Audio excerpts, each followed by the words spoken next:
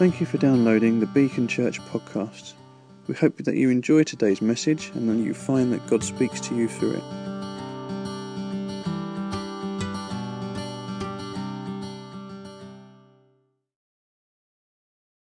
Commands, decrees and laws you gave your servant Moses. Remember the instructions you gave your servant Moses, saying, "If you are unfaithful, I will scatter you among the nations. But if you return to me and obey my commands, then even if your exiled people are at the furthest horizon, I will gather them from there and bring them to the place I have chosen as a dwelling place for my name. They are your servants and your people whom you redeemed by your great strength and your mighty hand. Lord, let your ear be attentive to the prayer of this your servant and to the prayer of your servants who delight in revering your name. Give your servant success today by granting him favour in the presence of this man." I was cupbearer to the king. Let's pray. God, we thank you that you are present, that you are here. Lord, we thank you that you've already met with us through worship. We thank you that you are among us, Lord. We pray that you would continue to be among us, Lord, as we read about your word.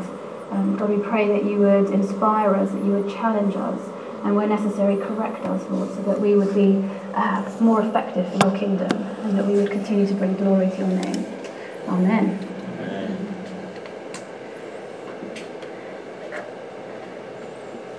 So Steve was kind of talking last week about this kind of perpetual cycle that the Israelites are in. So they're kind of saved by God because God hears their cries finally. They turn away from God after he's delivered them. They quickly forget.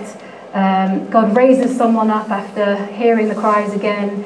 And that this person is used to do something incredible. The Israelites are then saved by God. The same thing happens. They forget. They turn their backs. And so we go on. And actually this is again just another example of that basically happening. And actually Daniel 9 pretty much echoes the same kinds of prayer that is here in Nehemiah, and you don't have to turn to it, but effectively it's the same words.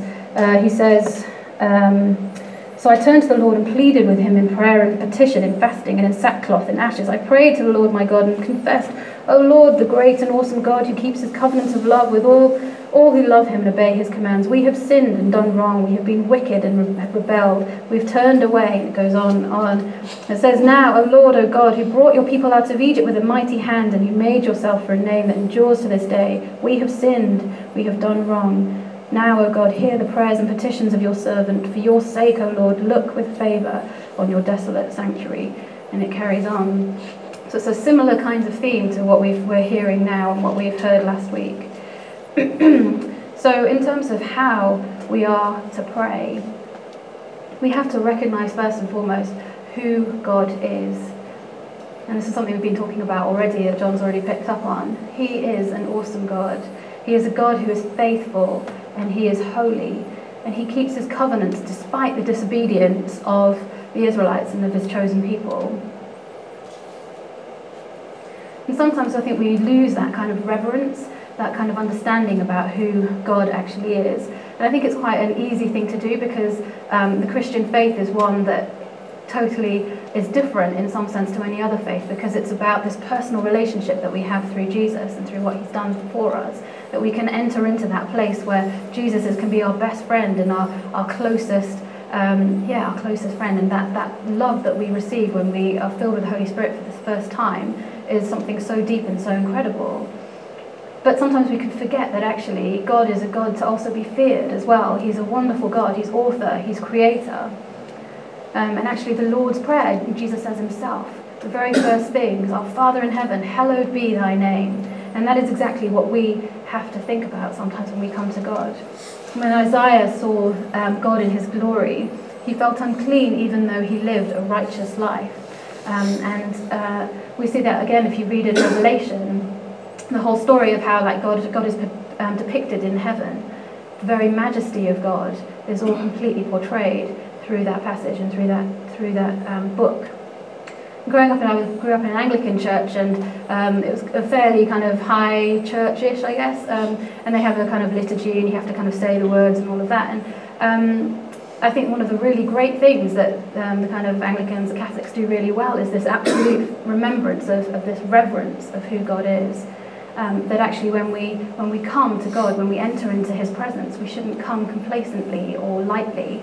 You remember Moses at the burning bush when he meets with God and God says to him, take off your sandals because you stand on holy ground. And that's exactly what we do every time we come into his presence. We are on holy ground.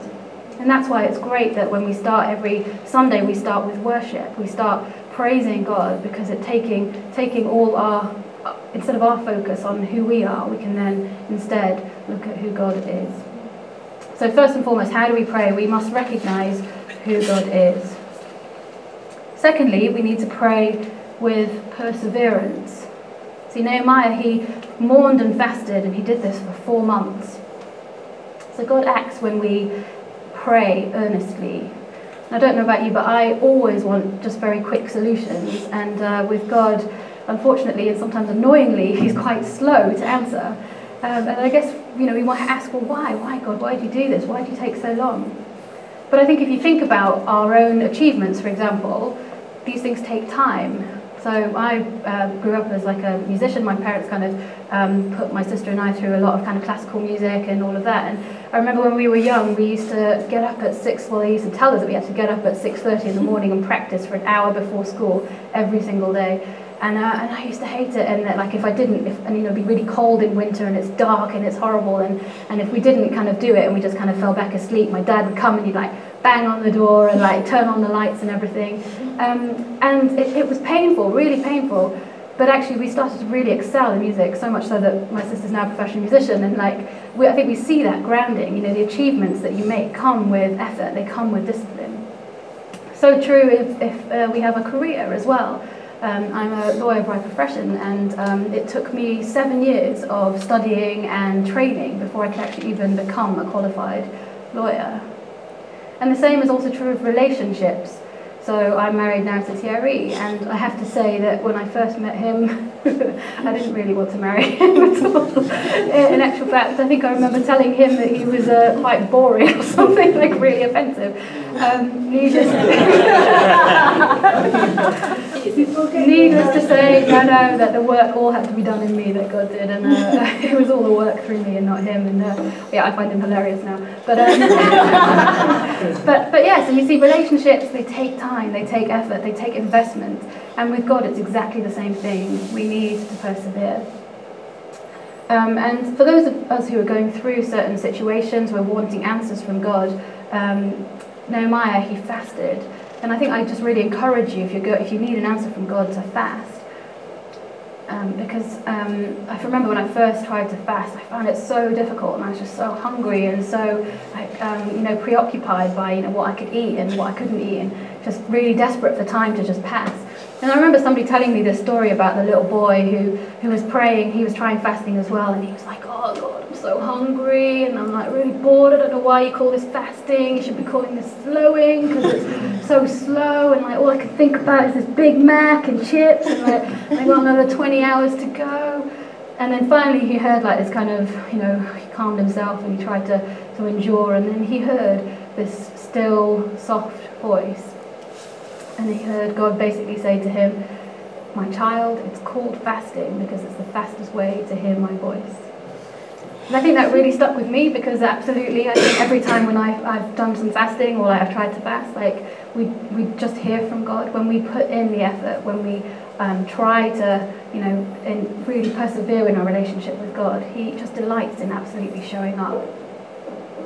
And so it's when we invest and take time for God, it pleases him the most, that all he wants to do is respond. So that was the second thing, pray with perseverance. Thirdly and finally, to pray with humility. Nehemiah prayed with the most humble heart. He was fully submitted to God, and he was truly servant-hearted. We're going to stand tallest and strongest when we're on our knees. And sometimes when we come to God, we can come with a different kind of attitude. Particularly for us, a lot of us who've been Christians for quite a long time, this kind of sense of feeling of entitlement. And I've definitely been guilty of this in the past. I don't know, but I've been a Christian since I was about 16. And sometimes I'm thinking, like, well, why do you make it so hard? For some people, they have this kind of road to Damascus experience that Saul had. I've got friends who, like, Jesus just turns up in the room, in their bedroom, or like, an angel appears, and like for some of us, we have to endure. It's like we go from kind of lukewarmness to kind of dryness to, God fills us with the Holy Spirit, and we kind of get this moment, but then it's like a constant battle. Why does he do that? Why for some people is it so easy, and for others we just have to suffer and like endure and persevere? So if any of us have this attitude, which certainly is the one that I have had in the past, I just want us to spend a bit more time in thinking about what that is, because it's not the right attitude to have. And I know that all of you know the story of the prodigal son. To me, this story very much emulates this whole point. We call it the prodigal son, but actually Jesus begins, there was a man who had 2 sons. And you see, we always focus on the younger son. We all know the story. He squanders his money, he comes home, his father sees him from afar, he's filled with joy, his arms are open, and even before the son comes to repent, the father just comes and embraces him. But for me, the other brother, is actually a lot more interesting, and somebody that I absolutely can relate to a lot more. And actually I was reading, I don't know if you guys read Owen's updates, the kind of bit which isn't about the Hiltons, but he actually, this last one was actually on this point, on the other son, and he was talking about this brother in the context of unbelief, but I just want to just talk about it in a little different context, which is the context of self-righteousness. So I don't know if any of you have your Bibles with you. It's just a very quick digression. Or you can use your gadgets, which I'm sure is what you all do now. We're in Luke 15. So does anybody know who Jesus is actually talking to at this point? So who are the crowds? Who's he actually talking to? You can speak up or not. Anyone? So it starts at the beginning. It says, now the tax collectors and the sinners were all gathering round to hear them. And then it goes on, but the Pharisees and the teachers of the law, and carries on. So he was talking to the Pharisees as well as to sinners, supposed sinners. And I think sometimes we just over-sentimentalise this story because he's not faced with a crowd that are weeping and wailing, and Jesus is saying, and everyone's going to Jesus saying, how great you are. Maybe some of the tax collectors are doing that, but the majority of them are Pharisees, and they're absolutely furious when they hear this because they know that it's really targeted at them. And actually, they're so furious that in a few chapters later, they're going to try and plot to kill Jesus. So if we read from I think it's verse 25, it says, meanwhile, the older son was in the field. When he came near the house, he heard music and dancing. So he called one of the servants and asked them what was going on. Your brother has come home, he replied, and your father has killed the fattened calf because he was back safe and sound. The older brother became angry and refused to go in. So his father went out and pleaded with him. But he answered his father, look, all these years I've been slaving for you and never disobeyed your orders, yet you never gave me even a young goat so I could celebrate with my friends. But when this son of yours, who has squandered your property with prostitutes, come home, you kill the fattened calf for him. I think you've got to kind of feel a bit sorry for this guy. I don't know, I absolutely feel sorry for him. He's the one who's worked hard, he's the one who's been faithful all this time and all these years, and there's no party for him at all. I've been slaving for you, I'm the one who's never disobeyed you. I've never had any of this. This isn't fair. He's the one who's sleeping around with all the prostitutes, and yet you're the one who's rewarding him. What about me? So he's actually refusing to go in, to join in with the celebrations. So what's actually keeping him out is not actually his badness, but it's his goodness. Because he's lost in the end, not despite his good record, but because of his good record. And so here we get to the core of the gospel message. It's the humble that are kept in, but it's the proud who are left out. And hopefully this sounds a bit familiar to what I was saying to the attitude that I had before. This is why the real gospel truth is so offensive to the so-called religious. Because you can run away from God by breaking the rules, but you can also run away from God by keeping them. The religious person obeys God to control God. God owes me, that's kind of the attitude. It's kind of obeying God to get some sort of leverage over him. But the true righteous Christian is somebody who just obeys God because they want to get more of God, knowing that it just pleases him and wanting to draw closer to him. So the elder son is kind of fighting for his own father's things, the things of his father, rather than the father himself. And it's sometimes when we completely go away and run away from God that it's easier to recognise the need to come back to the Father. But sometimes you kind of stay sort of close as an alternative, you kind of do the right things, but it's your self-righteousness that actually draws you away spiritually. There's that kind of feeling of entitlement that you think you actually should have, but you don't have. And this is one of the dangers, I think, for the church. So some of the traits I think that we should look out for with these kinds of attitudes that may potentially be in our hearts, we can just list them very quickly. But the first is anger. So verse 28, the older brother was filled with anger. Secondly, there's kind of joyless, mechanical obedience. You know, all these years I've been slaving for you. So where's the love for the Father? Thirdly, there's kind of cold disdain for others. Verse 30, the reference is to this son of yours, rather than acknowledging the fact that this son is actually his brother. Sometimes when we're in church and someone's raised or blessed or encouraged or deserves some praise, we should be standing alongside them and encouraging them and building them up. We should be making sure that people in this church are elevated as they deserve to be, rather than kind of, just having a bit of that jealousy and thinking, it should be me instead. And that's what we need to get to. We need to get to that stage where we're spiritually raising other people up, so actually one day they'll excel us and outdo us. That's what we need to have. Fourthly, the lack of assurance of the Father's love. Verse 29, you never threw me a party. As long as we try to earn our way to heaven, we're never really going to know if we've done enough to get there. And finally, the same kind of unforgiveness, that unforgiving, judgmental heart. See, he had the lack of humility to say, instead he should have been saying, I'm no different from this brother of mine, I'm no different. But rather he says, I'd never do that, I'd never done that at all. And he lacks the spiritual maturity to say, I'm so loved by God, I'm so loved by my Father, so what does it matter that my brother has wronged me? So you might all be thinking, well, it's all very good, Emma, well done, but we're looking at Nehemiah. Why are you in Luke? And this is all very true. But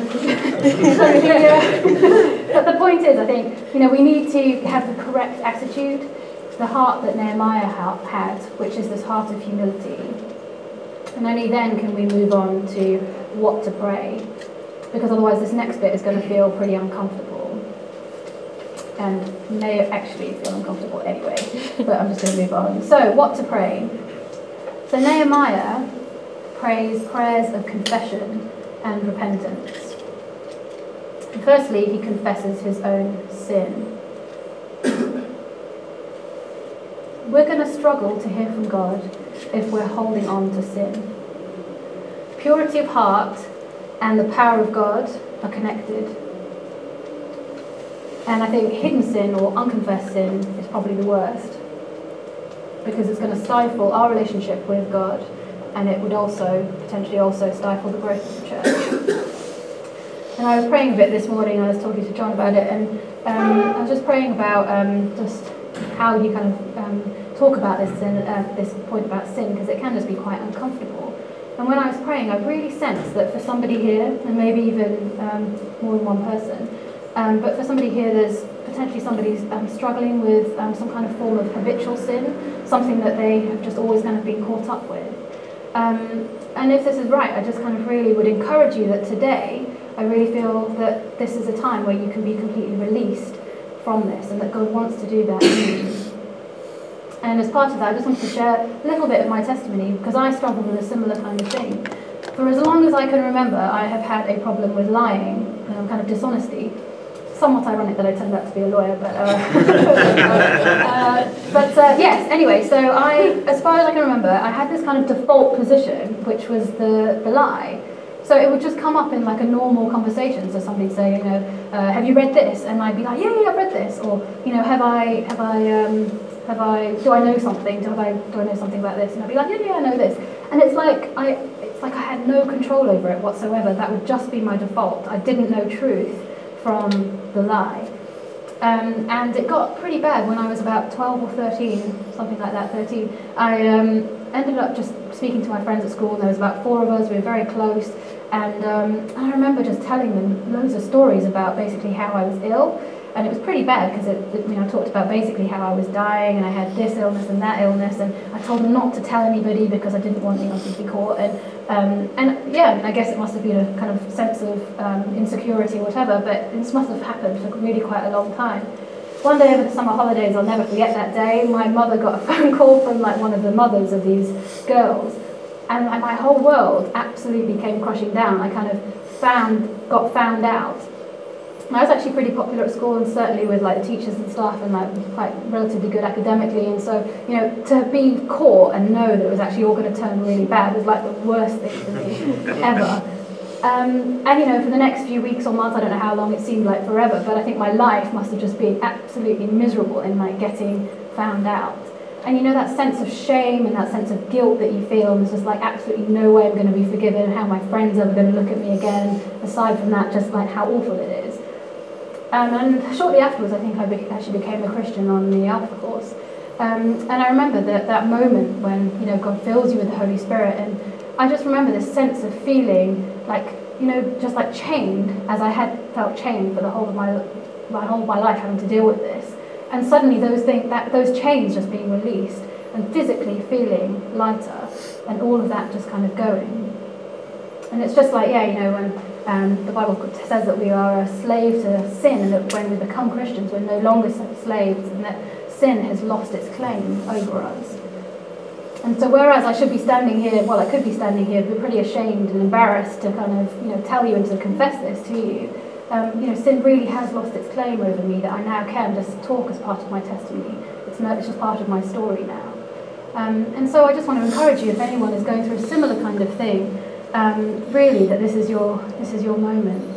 1 John 1:9 says, if we confess our sins, he is faithful and just, he will purify our hearts, he will forgive us from all unrighteousness. But it goes on, if we claim we are without sin, we make him out to be a liar, and his word has no place in our lives. So whether or not we are struggling in that way or not, part of our regular spiritual lives should be about confessing our sins regularly. Romans 8 says, there is no condemnation for those who are in Christ Jesus. So do we understand the difference between condemnation and conviction? Because condemnation, if we feel condemned, the fruit of condemnation is this whole feeling of shame and guilt, and you know, I just don't want to even say it out loud. I just want to pretend in my church or wherever, because it's just so shameful. I can't bear to kind of confess it out. And so if there's no condemnation for those who are in Christ Jesus, if it doesn't come from Christ, then it has to come from the enemy. Whereas conviction comes from the Holy Spirit, because the fruit of conviction leads us to repentance. It's the fact that when I feel convicted, I'm so challenged by what I've heard, or you know, by my sin, that all I want to do is fall on my knees and repent. I want to say, Lord, you know, I want to be better. I want you to work in me. Forgive me for my sins. I'm not going to harbour the point anymore, but I would just encourage you just to take an opportunity, if this is for you, just to either speak to John or to one of us, or just get someone to pray with you, but just don't leave today without taking that opportunity, if this is for you. Luke 15, Jesus actually says, you know, there will be more joy in heaven over one sinner who repents than 99 just people who need no repentance. So Nehemiah, he confesses his own sin. He then confesses generational sin. So he confesses the sins of his father's family. And we can be affected emotionally, but we can also be affected physically from the sins of earlier generations. And so repenting of those sins can assist us to ensure that the links that kind of continue through the generations basically are broken, and that they play no part in us making the same mistakes going forward for the next generation to come. The best example of this I can think of is a personal one of my own. My parents, they were basically forced out of India because my dad's parents didn't approve of their marriage. And so they came to Wales basically with nothing at all. And as a result, my sister and I, we've never really known my dad's side. We've completely been cut off from that side of the family. And on my mother's side, she's an only child, so she is now caring for her kind of old parents. Well, her father's now not alive, but her mother is in India, and so she has to care for 6,000, how many miles thousands of miles it is, for her dying mother as a result of being here. And we are so meant to be so close to them. They're a wonderful side of the family that we have sort of known as much as we could over the years of going back and forth to India. But the relationships that we should have been having, that we should have had, we just haven't had as a result of having to live here. And a few years ago, then my parents, they got divorced. And obviously it's for many reasons that they get divorced, but one was actually just the damage that my dad's family had basically, that kind of damage that they had done finally kind of taking its toll, that they'd actually endured so much, and yet the enemy had kind of taken a foothold in their marriage. And shortly after that, when my parents got divorced, my dad remarried, and he's now I have a stepmom. And that really, surprisingly, much more than I thought, has really damaged both my sister and I, and I'm sure both my mum and my dad as well. My point being that there is a choice that we now make. God willing, baby due in November, my sister has 2 children, and we have a choice, the same choice. Can we look at my dad and basically judge him and have this kind of unforgiving heart, and can we just kind of hold that because we deserve to hold on to that, but then basically allow generational sin to then affect our own children as well, and then their children?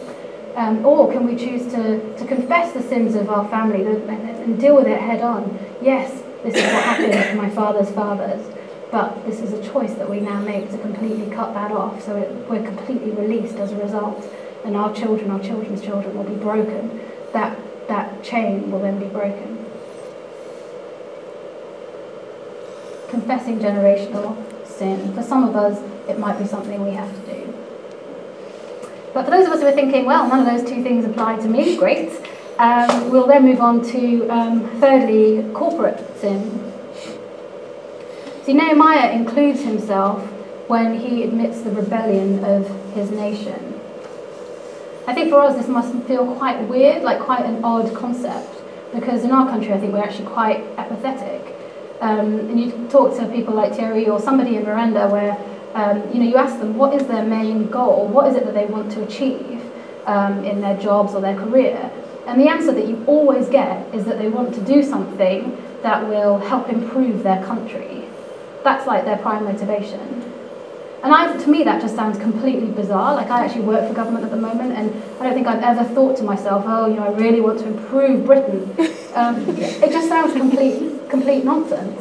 And yet this is so different to what Nehemiah thought. And it's also the challenge for us that we are actually implicated in the decisions of our leaders because of the fact that we've elected our leaders. And it's whether in government, whether in our jobs, whether locally, whether in our churches, we have this responsibility, and that's why praying is so important. So we can really ask, what's our role? What's our role in situations like in Iraq, in Afghanistan, in Syria, Central African Republic, South Sudan? I could go on and on and on. Do we have a role? Do we have a responsibility? Or what's our role in world poverty? Or never mind world poverty, what about homelessness in Brixton? What about confusion in our schools about pornography or sexuality? Do we have a responsibility? We need to understand that in our role, we have a role in our community, and we have a responsibility that has been given to us by God, and that we need to intercede for situations such as this, like for world affairs, for God to work in them. And this is exactly what Nehemiah did. So now once Nehemiah has repented, he then has prayers, and these prayers are for action. Nehemiah wasn't somebody who said, God, please make it all better, do your stuff. He said, God, please use me.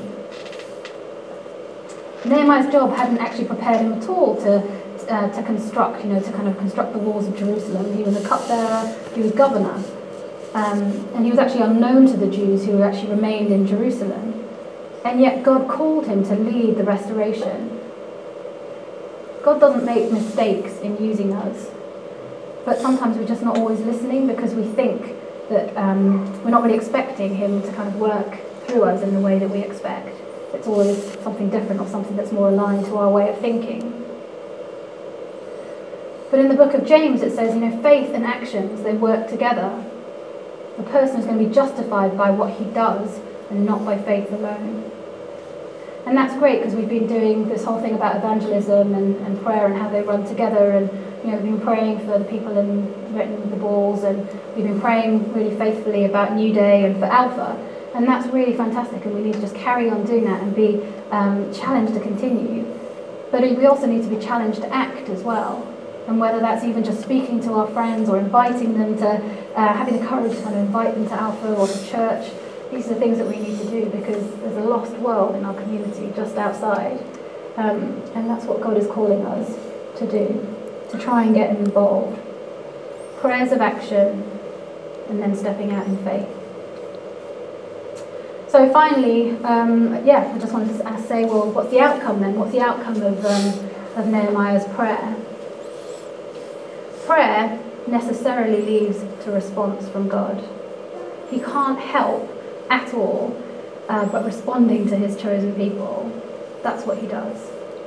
And we are inheritors of God's original promise to Abraham and to Moses, that when we are in a loving relationship with God, he just delights in responding to us.